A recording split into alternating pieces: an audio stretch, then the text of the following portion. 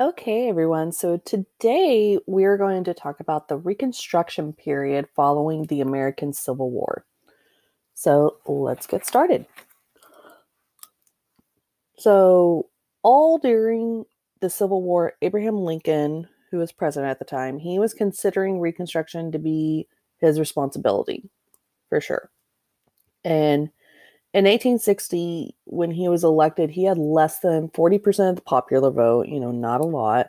He was very well aware that, once the states in the Confederacy are restored to the Union, his Republican Party are going to be weakened unless they stop being just, a Northern party.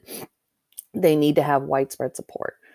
And so Lincoln was hoping to attract some of the former Whig Party members in the South that supported a lot of the economic policies of the Republican Party. And so he wanted to try and build up a Southern wing or faction of his party. And with Reconstruction, what he did was he outlined his program in what he called a Proclamation of Amnesty and Reconstruction. He came out with this in December of 1863. And what it specified was when a minimum of 10% of the qualified voters back from 1860 take a loyalty oath to the Union, then they'll be able to organize their state government. Their new constitution, their new state constitution, it would have to abolish slavery and provide for uh, African American education for the newly freed slaves. But Lincoln isn't going to really insist that the high ranking Confederate leaders be banned or stopped from public life. Like they can still hold office. And Lincoln says he's going to be pretty generous in granting pardons to the Confederate leaders. He's not ruling out compensation for slave property, that lost slave property. He's privately supporting limited black suffrage or voting rights in the southern states, but he's not going to really demand social and political equality for them. And the radical Republicans that are in Congress, that's what they called this like more extreme group, the radical Republicans, they found his approach to be far too lenient. They're very strongly anti-slavery. And so these radical members of Congress, they lead the struggle to make emancipation a war goal. And now they're going to be leading the fight to guarantee the rights of the freed people. They believe it's the duty of Congress, not the president, to set the terms under how the states are going to regain their rights in the Union.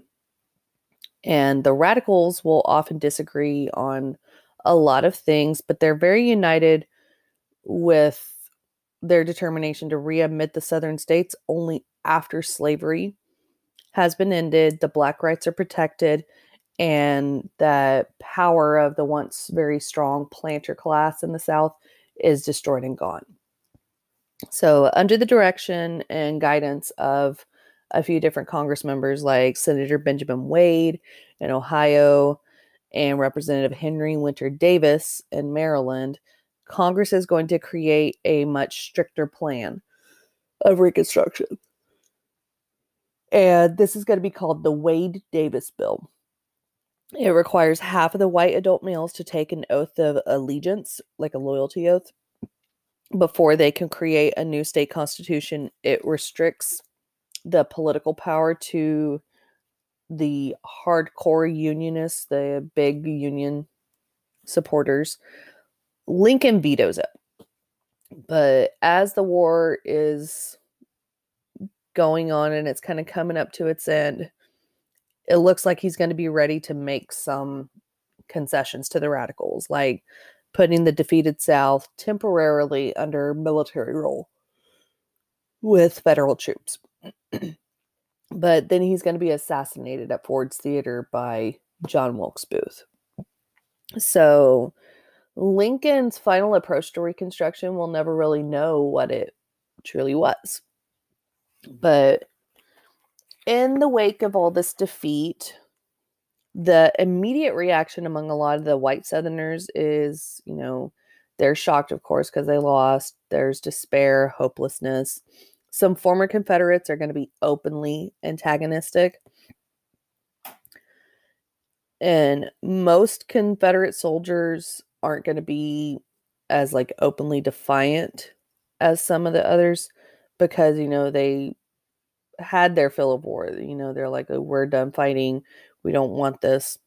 But even among the hostile civilians, the feeling is widespread that the South is going to have to accept the Northern terms. And so this kind of psychological moment is very critical for them to try and prevent a resurgence of resistance.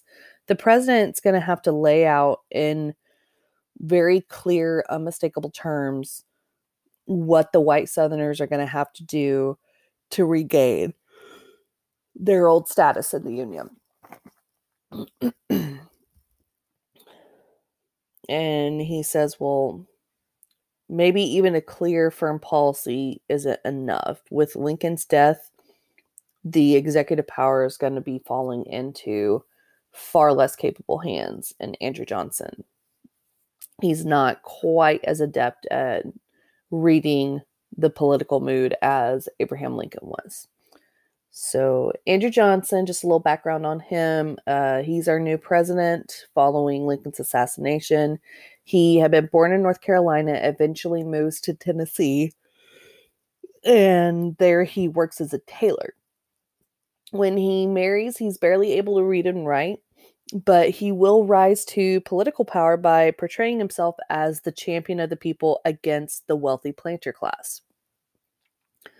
And he does accept emancipation as a consequence of the war, but he lacks any concern for the welfare of African Americans. He doesn't really care what happens.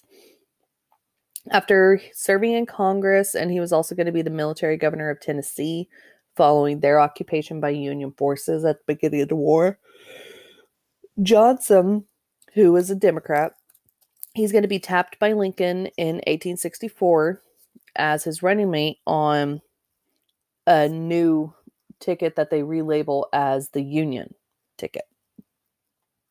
So the radicals in Congress, they expected Johnson to uphold their views on Reconstruction. On assuming the presidency, he will speak of prosecuting Confederate leaders, breaking up planter estates. That's what they think he's going to do. And unlike most Republicans, though, he strongly supports states' rights.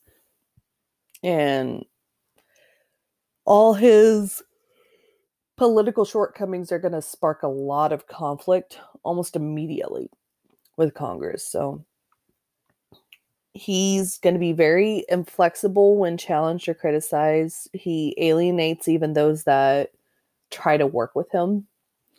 So he's going to move to return the Southern states to the Union very quickly. He does prescribe a loyalty oath that most white Southerners would have to take to regain their civil and political rights and have their property, except for slaves, restored. Any high Confederate officials, anyone with property worth over $20,000, they would have to apply for individual pardons. Once a state drafts a new constitution and elects state officers and members of Congress, Johnson promised to revoke martial law and recognize the new state government. Suffrage or voting rights, that's going to be linked to white citizens that had taken the loyalty oath. And the plan is similar to Lincoln's, but it's a lot more lenient. So only informally does Johnson stipulate that the Southern states are going to have to renounce their ordinances of secession. They're going to have to repudiate or go against the Confederate debt, ratify the 13th Amendment that abolishes slavery. It had been passed by Congress in January of 1865, and it's in the process at this point of being ratified by the states. It will officially become part of the Constitution in December of 1865. And so Johnson's program basically fails, essentially. So the Southern delegates that meet to build these new governments, they're not in any mood to really follow Johnson's recommendations. Several states just repealed instead of repudiating their ordinances of secession. They reject the 13th Amendment, or they just refuse to repudiate the Confederate war debt. The new governments are not going to allow African Americans any political rights or provide any effective path for Black education. Each state is going to pass a series of laws that were often modeled after their old slave codes. And these African Americans do give some rights to them that they hadn't been granted as slaves. They legalize marriages from slavery, allow Black Southerners to hold and sell property. They can sue and be sued in state courts. Their primary intent, though, is to keep African Americans as these propertyless agricultural laborers with inferior legal rights. The new freed people, they can't serve on juries, they can't testify against whites, they can't just work as they please.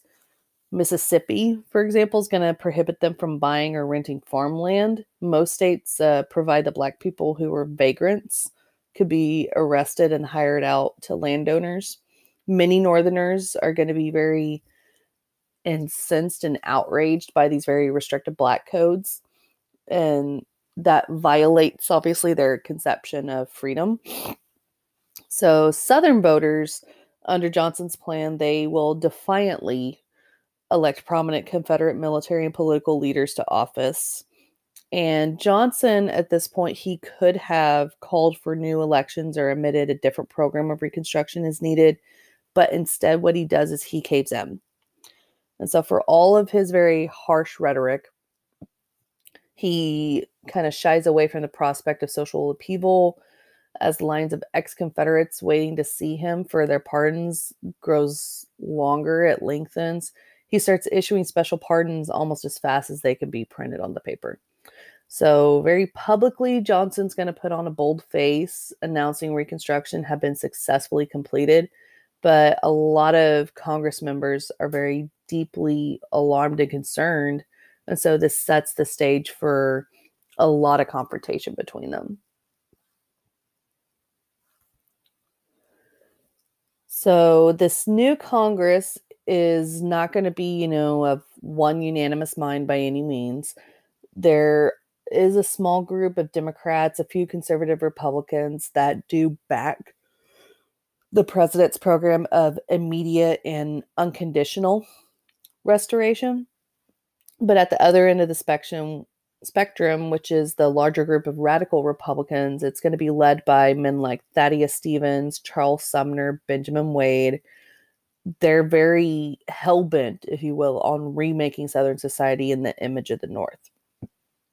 And Stevens, for example, he said Reconstruction must revolutionize Southern institutions, habits, and manners, or all our blood and treasure have been spent in vain.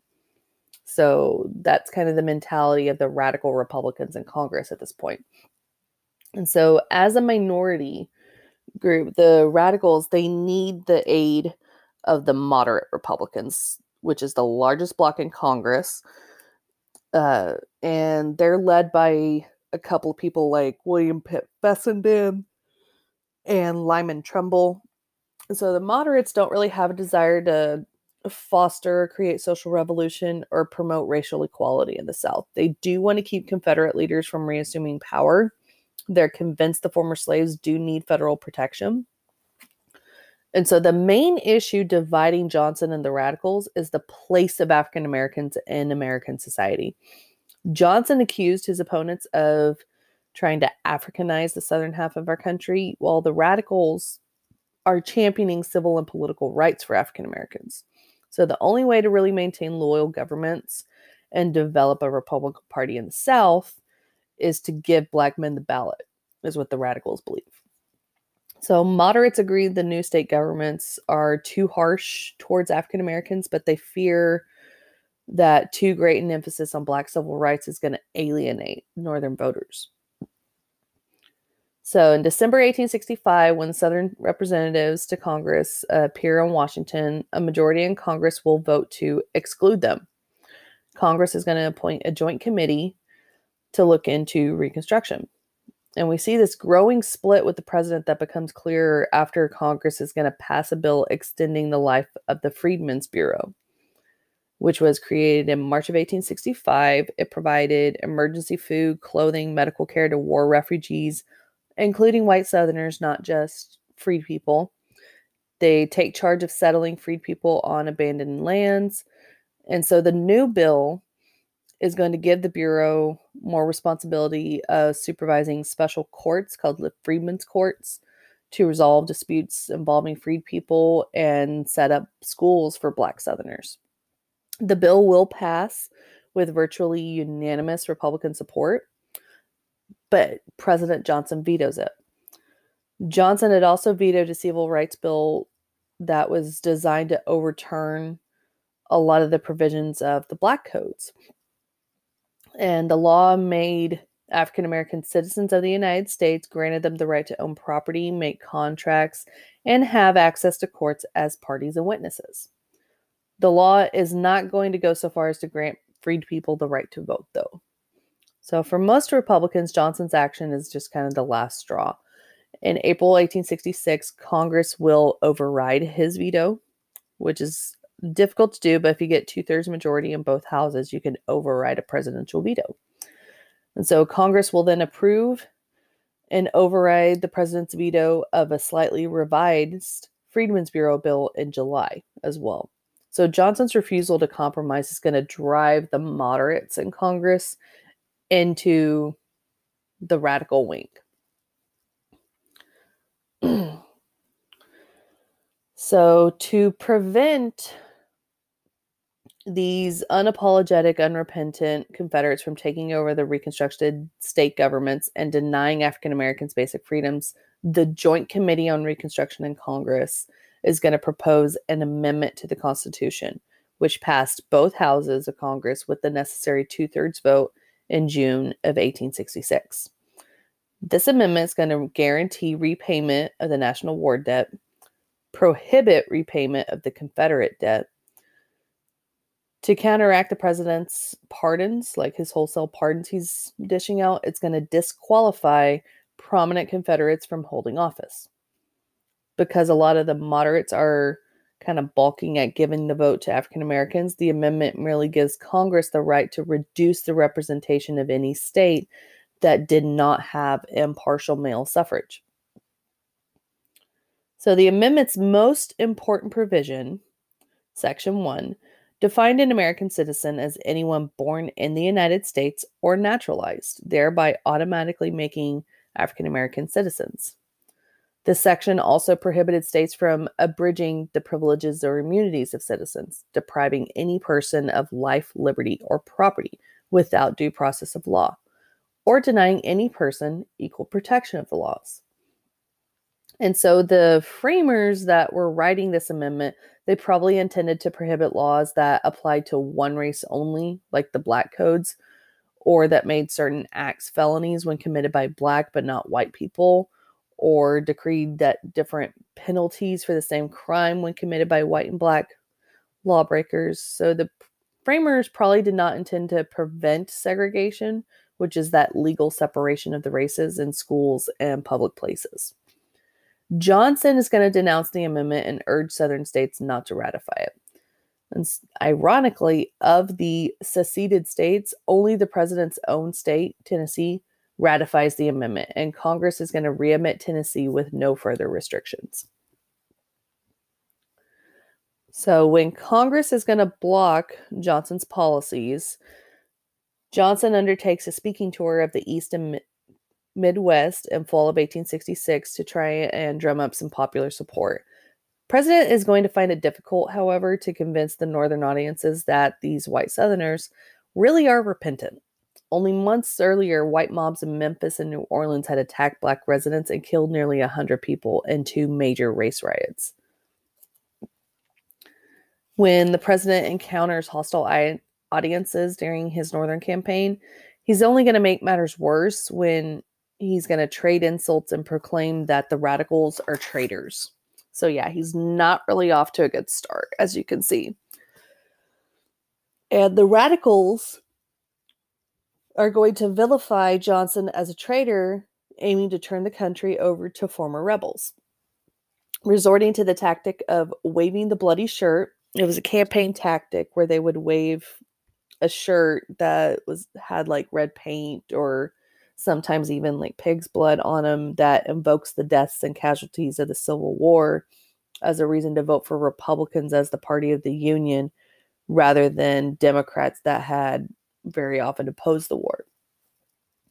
So by doing this tactic, they appeal to voters by reviving a lot of the bitter memories of the war.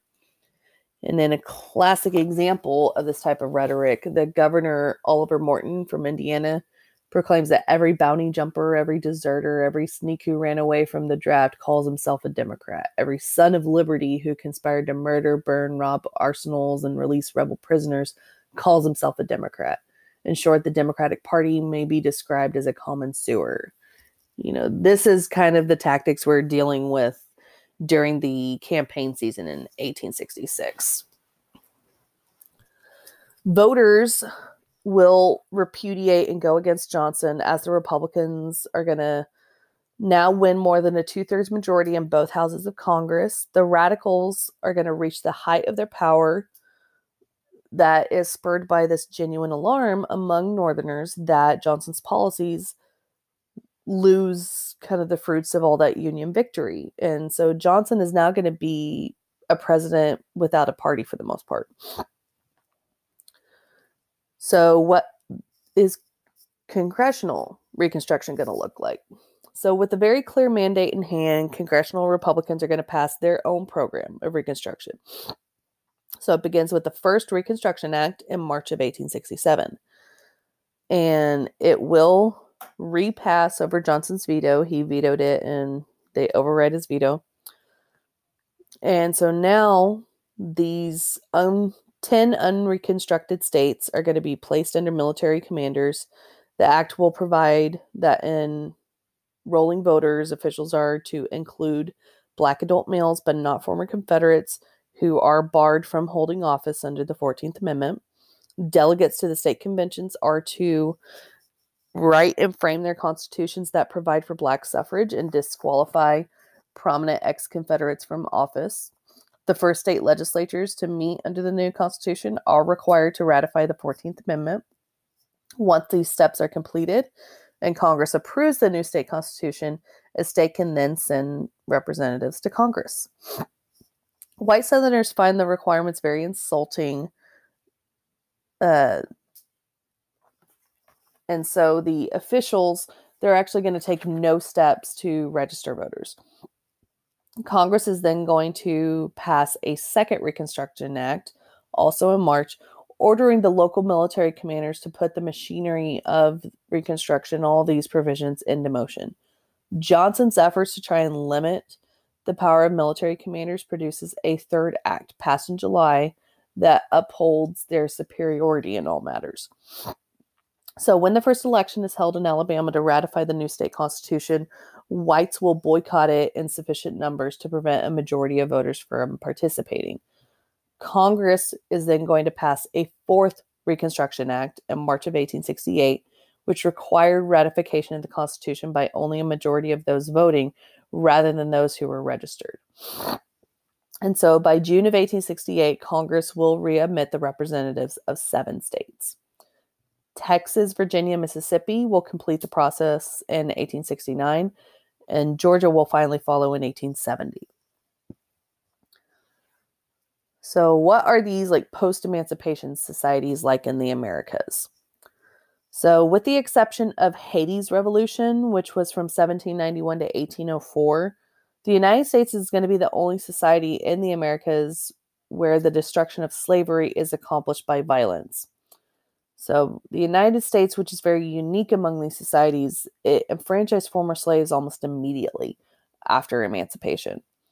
So in the United States, former masters and slaves are going to fight for control of the state in ways that don't occur in other post-emancipation societies.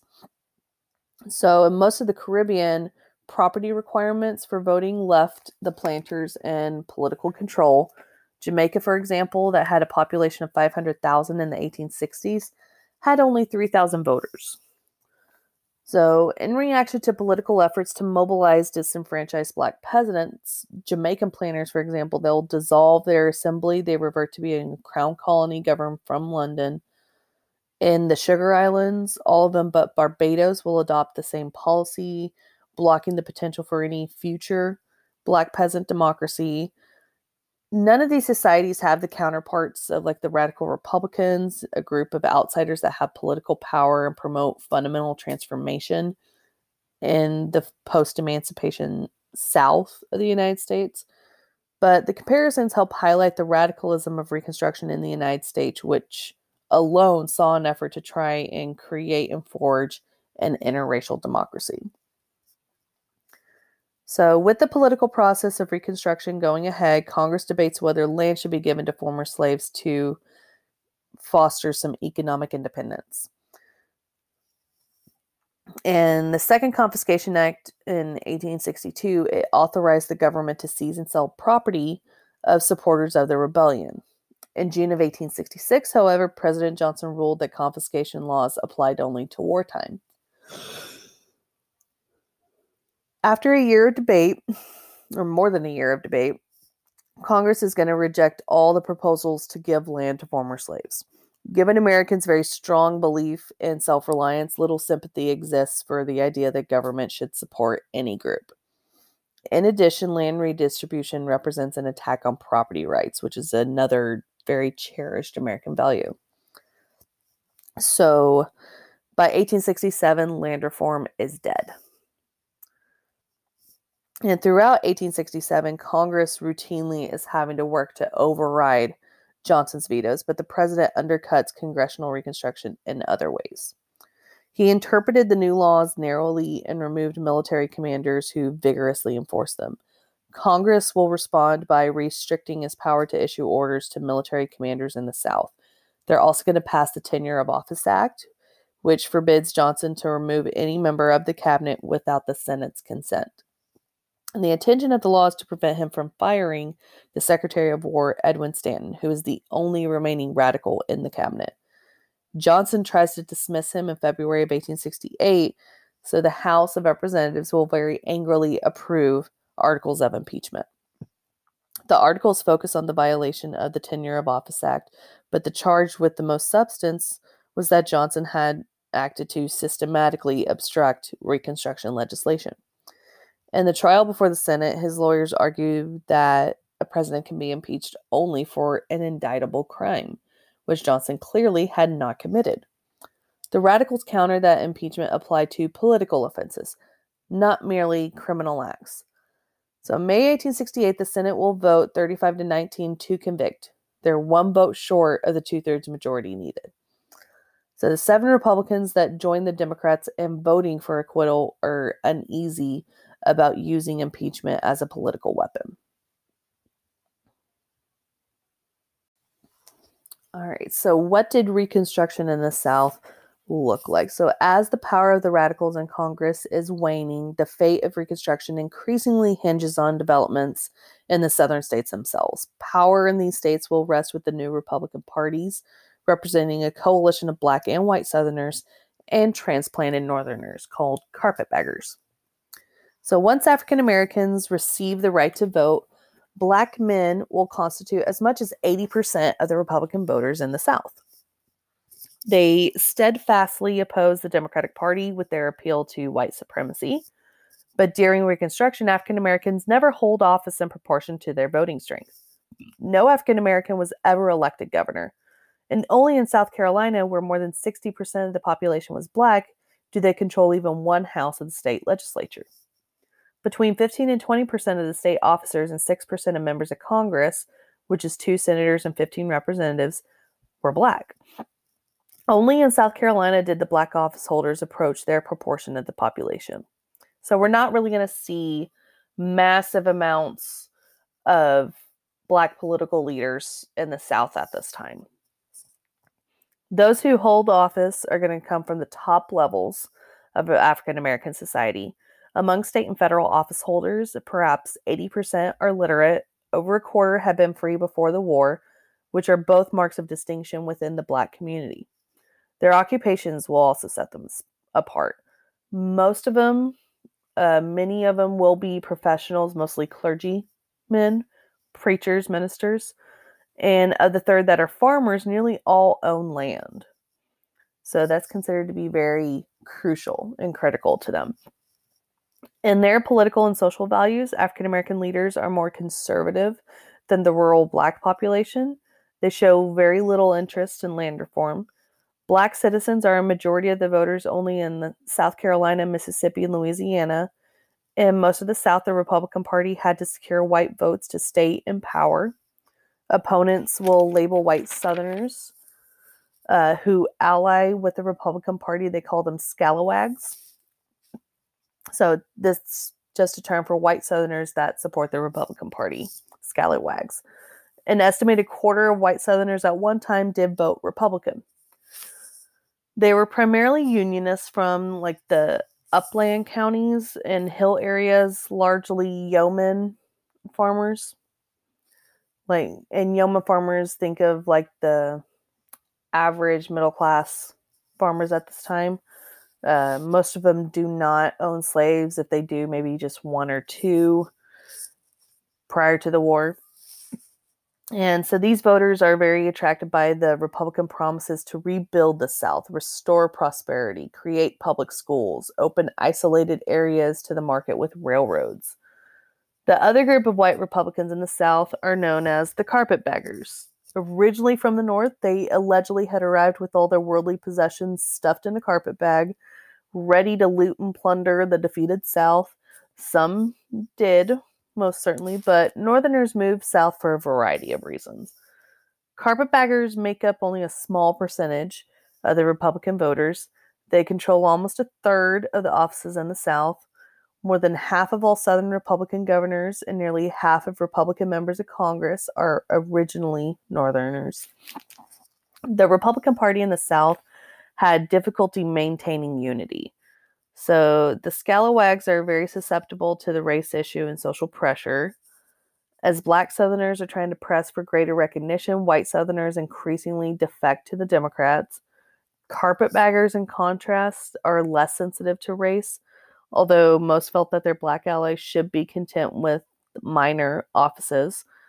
And so there's a lot of animosity between scalawags and carpetbaggers that grows out of their rivalry for party honors, and that it becomes more intense over time. So these new Southern state constitutions, they enact several very significant reforms. They come up with fairer systems of legislative representation and make many previously appointed offices elective.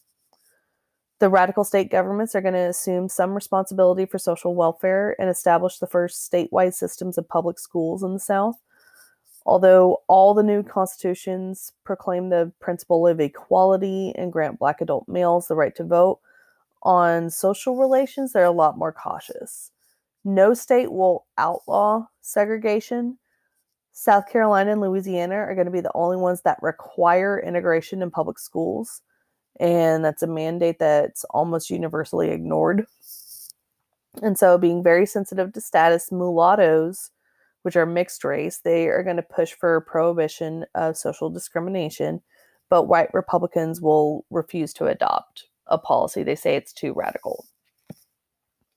So with the Southern economy in ruins at the end of the war, problems of economic reconstruction are severe.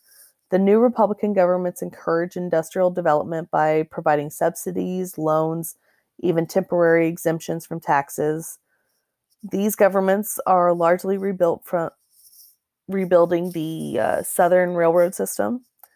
They offer very lavish aid to railroad corporations. In the 2 decades after 1860, the region will double its manufacturing establishments, but the South will steadily slip further behind the industrial economy of the North that's very booming. So the expansion of government services offers some temptations for corruption, as you can imagine. Southern officials regularly receive bribes and kickbacks for awarding railroad charters, franchises, other contracts.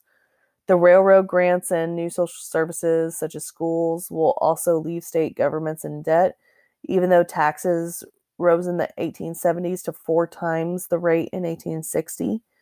Corruption, however, is not only a Southern problem, but a national one. During these years, the Democratic Tweed Ring up in New York City, they alone steal more money than all the Southern radical governments combined. Corruption is hardly limited to Southern Republicans. Many Democrats and white business leaders participate as well. So corruption in radical governments does exist, but Southern Democrats exaggerate its extent for partisan purposes. They oppose honest radical regimes just as bitterly as notoriously corrupt ones. In the eyes of most white Southerners, the real crime of the radical governments was that they allowed Black citizens to hold some offices and tried to protect the civil rights of Black Americans. Race was the white conservatives' greatest weapon. It's going to prove the most effective means to try and undermine Republican power in the South as well.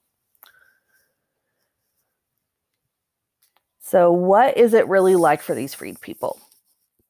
So emancipation, it came to slaves in different ways and at different times.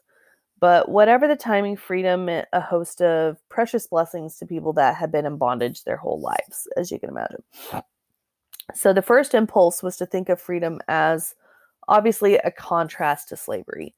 Emancipation immediately released slaves from the most oppressive aspects of bondage, which conjure up, the whippings, breaking up of families, sexual exploitation. Freedom also meant movement, the right to travel without a pass or having to get white permission. Freedom also means that African Americans' labor would be for their own benefit. Freedom included finding a new place to work. Changing jobs is one very concrete way to break that psychological tie to slavery. Even planters with reputations for kindness sometimes saw most of their former hands leave. And symbolically, though, freedom meant having a full name. African Americans now are going to adopt last names or surnames, most commonly the name of the first master in their family's oral history as far back as they can recall. Most, however, do retain their first name, especially if the name had been given to them by their parents, which was most often the case. So whatever the name, Black Americans will insist on making the decision themselves. African Americans also seek to strengthen the family and freedom. Since slave marriages had not been recognized as legal, thousands of former slaves insist on being married again by proper authorities, even though that was not required by law. Those that have been forcibly separated in slavery and later remarried, they are going to confront the dilemma, well, which spouse do I take? Because some of them did remarry, right? But like in white families, Black husbands will deem themselves to be the head of the family and act legally for their wives. They often insist that their wives would not work in the fields like they had in slavery. With negotiating contracts, a father is going to also demand the right to control his children and their labor. All these changes are designed to help insulate the Black family from white control. And in freedom, the schoolhouse and the Black church will become very essential institutions in the Black community. So at first, Northern churches and missionaries working with the Freedmen's Bureau will set up Black schools in the South. Tuition at the schools represents 10% or more of a working person's, a laborer's monthly wages, yet these schools will be always full. Eventually, states will establish public school systems, which by 1867 control 40% of African American children. Or enroll. Black adults who often attend night classes have good reasons for seeking out literacy. They want to be able to read the Bible, defend their newly gained civil and political rights, protect themselves from being cheated. Both races see that education is going to undermine the servility that slavery had fostered. So the teachers in the Freedmen's Bureau schools, primarily Northern middle-class white women that were sent south by Northern missionary societies. Many see themselves as peacetime soldiers struggling to make emancipation a reality. Hostile white Southerners sometimes destroy the black schools and threaten and even murder white teachers. There's going to be the everyday challenges of low pay, rundown buildings, few books, classes of 100 or more children. By 1869, most teachers in the Freedmen's Bureau schools are black, trained by the Bureau. Most slaves had attended white churches or services supervised by whites. Once free, African Americans quickly established their own congregations led by black preachers.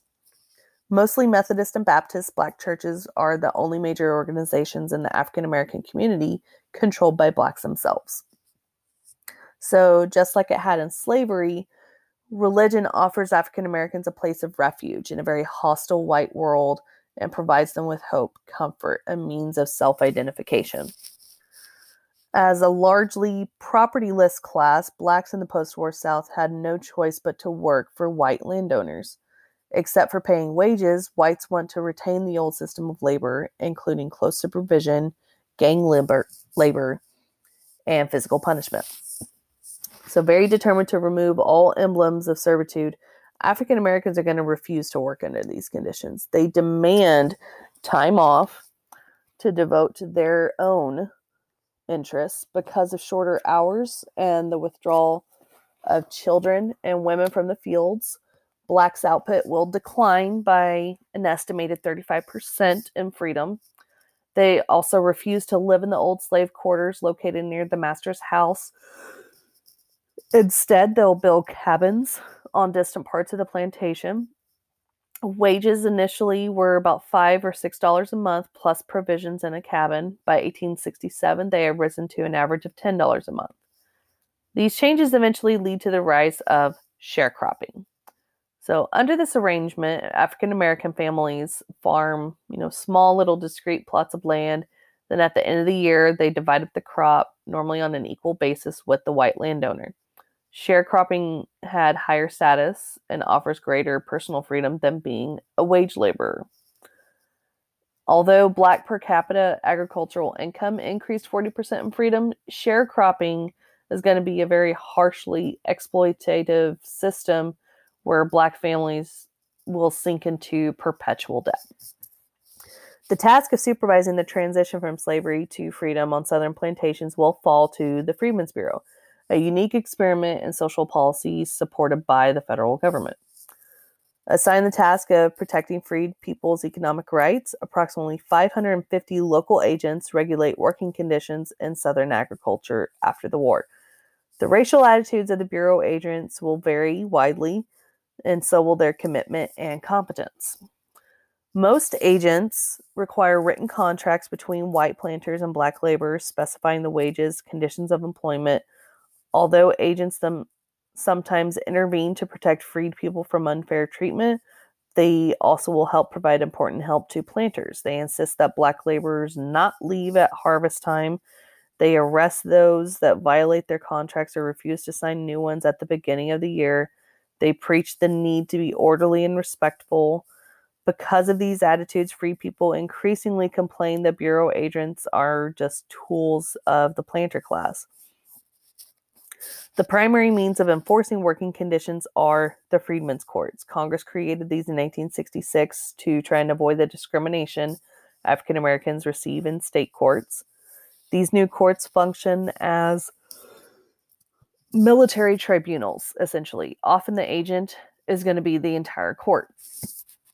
So the sympathy black laborers receive varies from state to state, but since Congress was opposed to creating any permanent welfare agency, they shut down the Freedmen's Bureau. By 1872, it had gone out of business. So despite its mixed record, it is going to be the most effective agency in protecting blacks' civil and political rights. Their disbanding is going to signal the beginning of the Northern withdrawal and retreat from Reconstruction.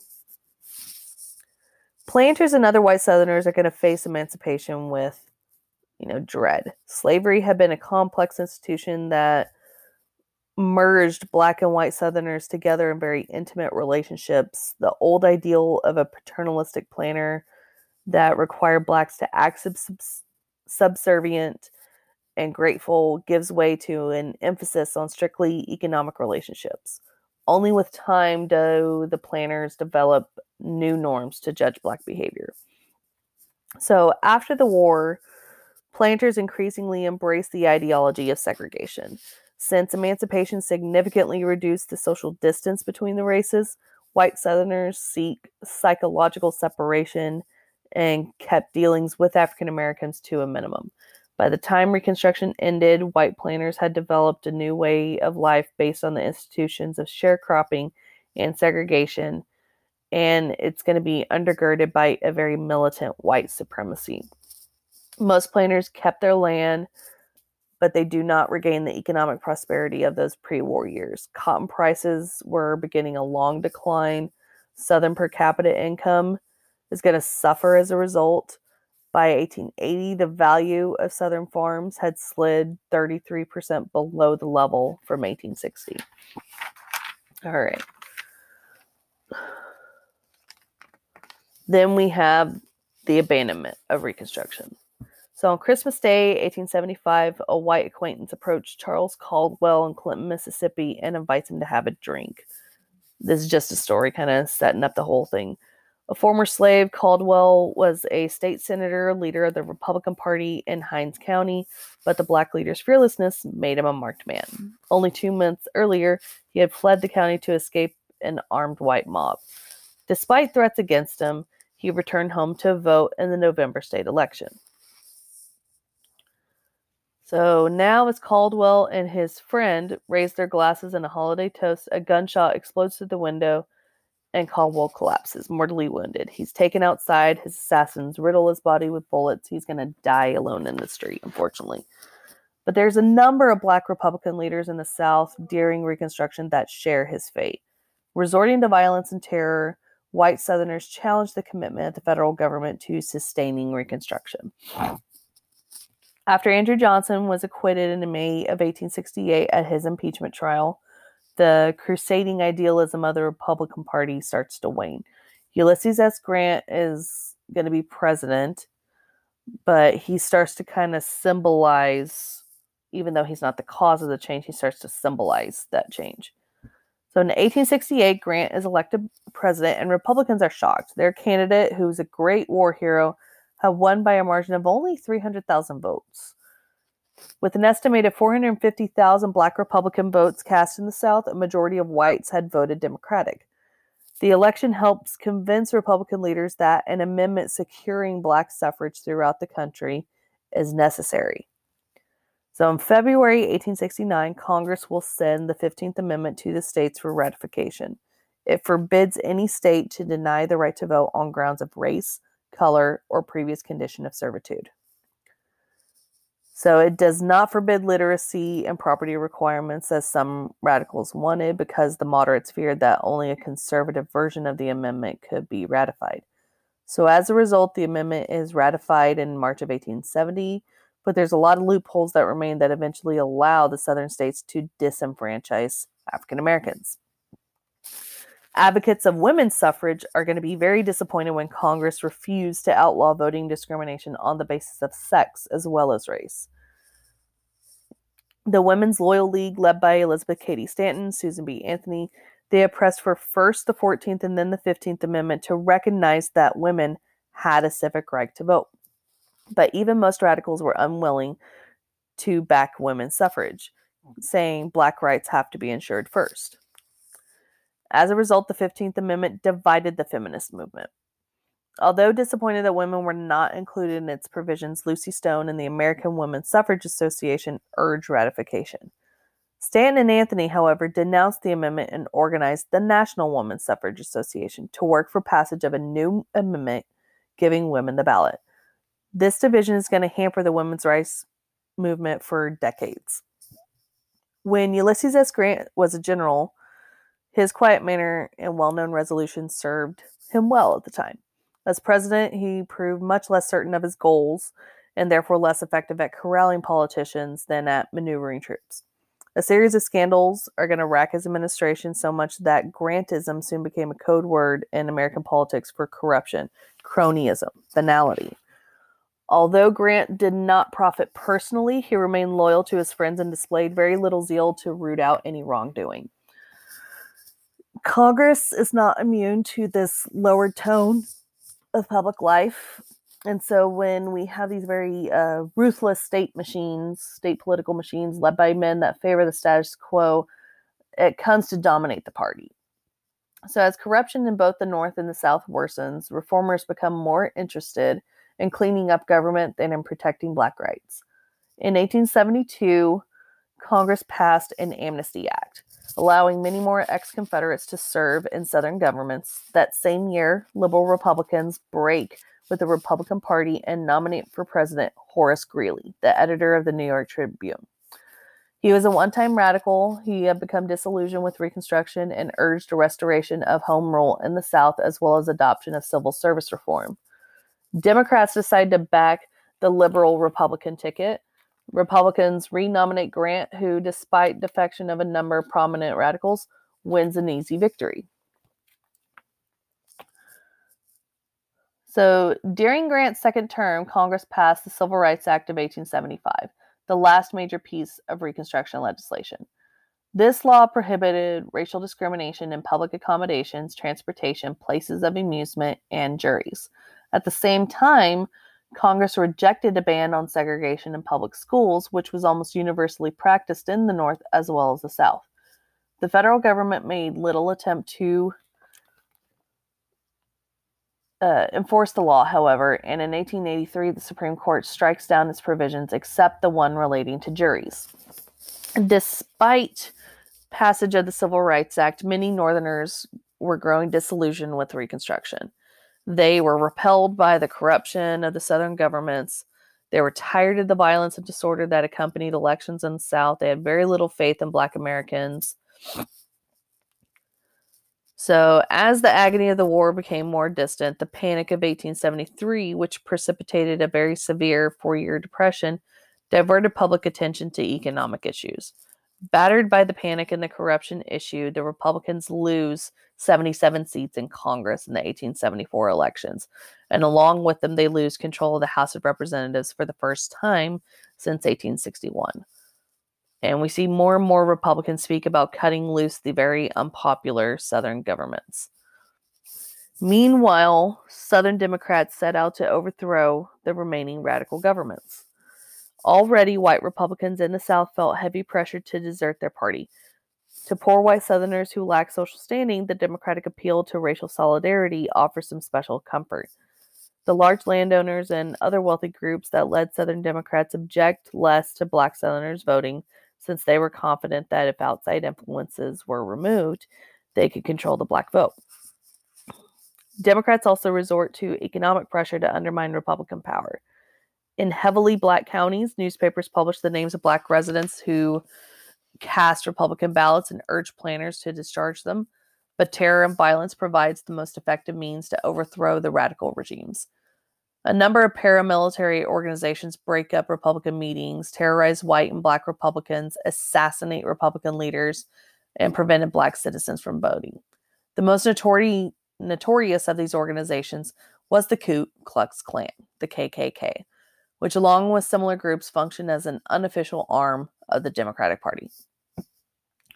In the war for supremacy, contesting control of the night was paramount to both Southern whites and Blacks. Before emancipation, masters regulated the nighttime hours with a system of passes and patrols that chased slaves who went hunting or tried to sneak a visit to a family member at a neighboring plantation.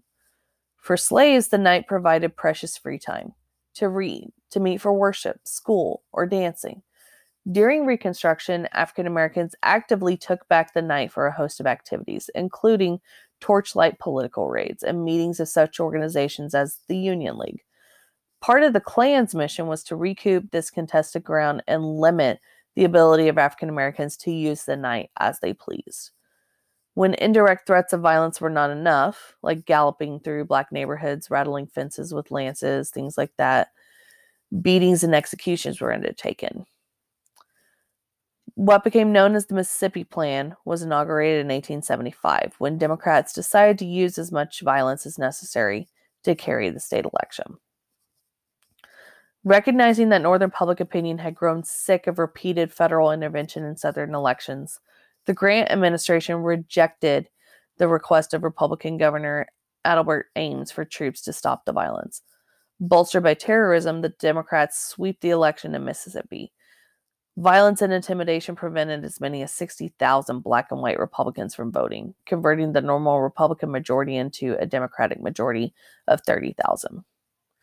And at this point, when it was happening in Mississippi, Mississippi was considered to be redeemed, and so they no longer had to abide by those strict provisions of the Reconstruction set by Congress. The 1876 presidential election was crucial to the final overthrow of Reconstruction. The Republicans nominated Ohio Governor Rutherford B. Hayes to oppose Samuel J. Tilden, governor of New York. Once again, violence prevented an estimated 250,000 Republican votes from being cast in the South. Tilden had a clear majority of 250,000 in the popular vote, but the outcome in the Electoral College was in doubt because both parties claimed South Carolina, Florida, and Louisiana, the only reconstructed states still in Republican hands. So, to arbitrate the disputed returns, Congress will establish a 15-member electoral commission. By a straight party vote of 8-7, the commission awarded the disputed electoral votes and the presidency to Hayes. When angry Democrats threatened a filibuster to prevent the electoral votes from being counted, key Republicans meet with Southern Democrats and reach an informal understanding, later known as the Compromise of 1877.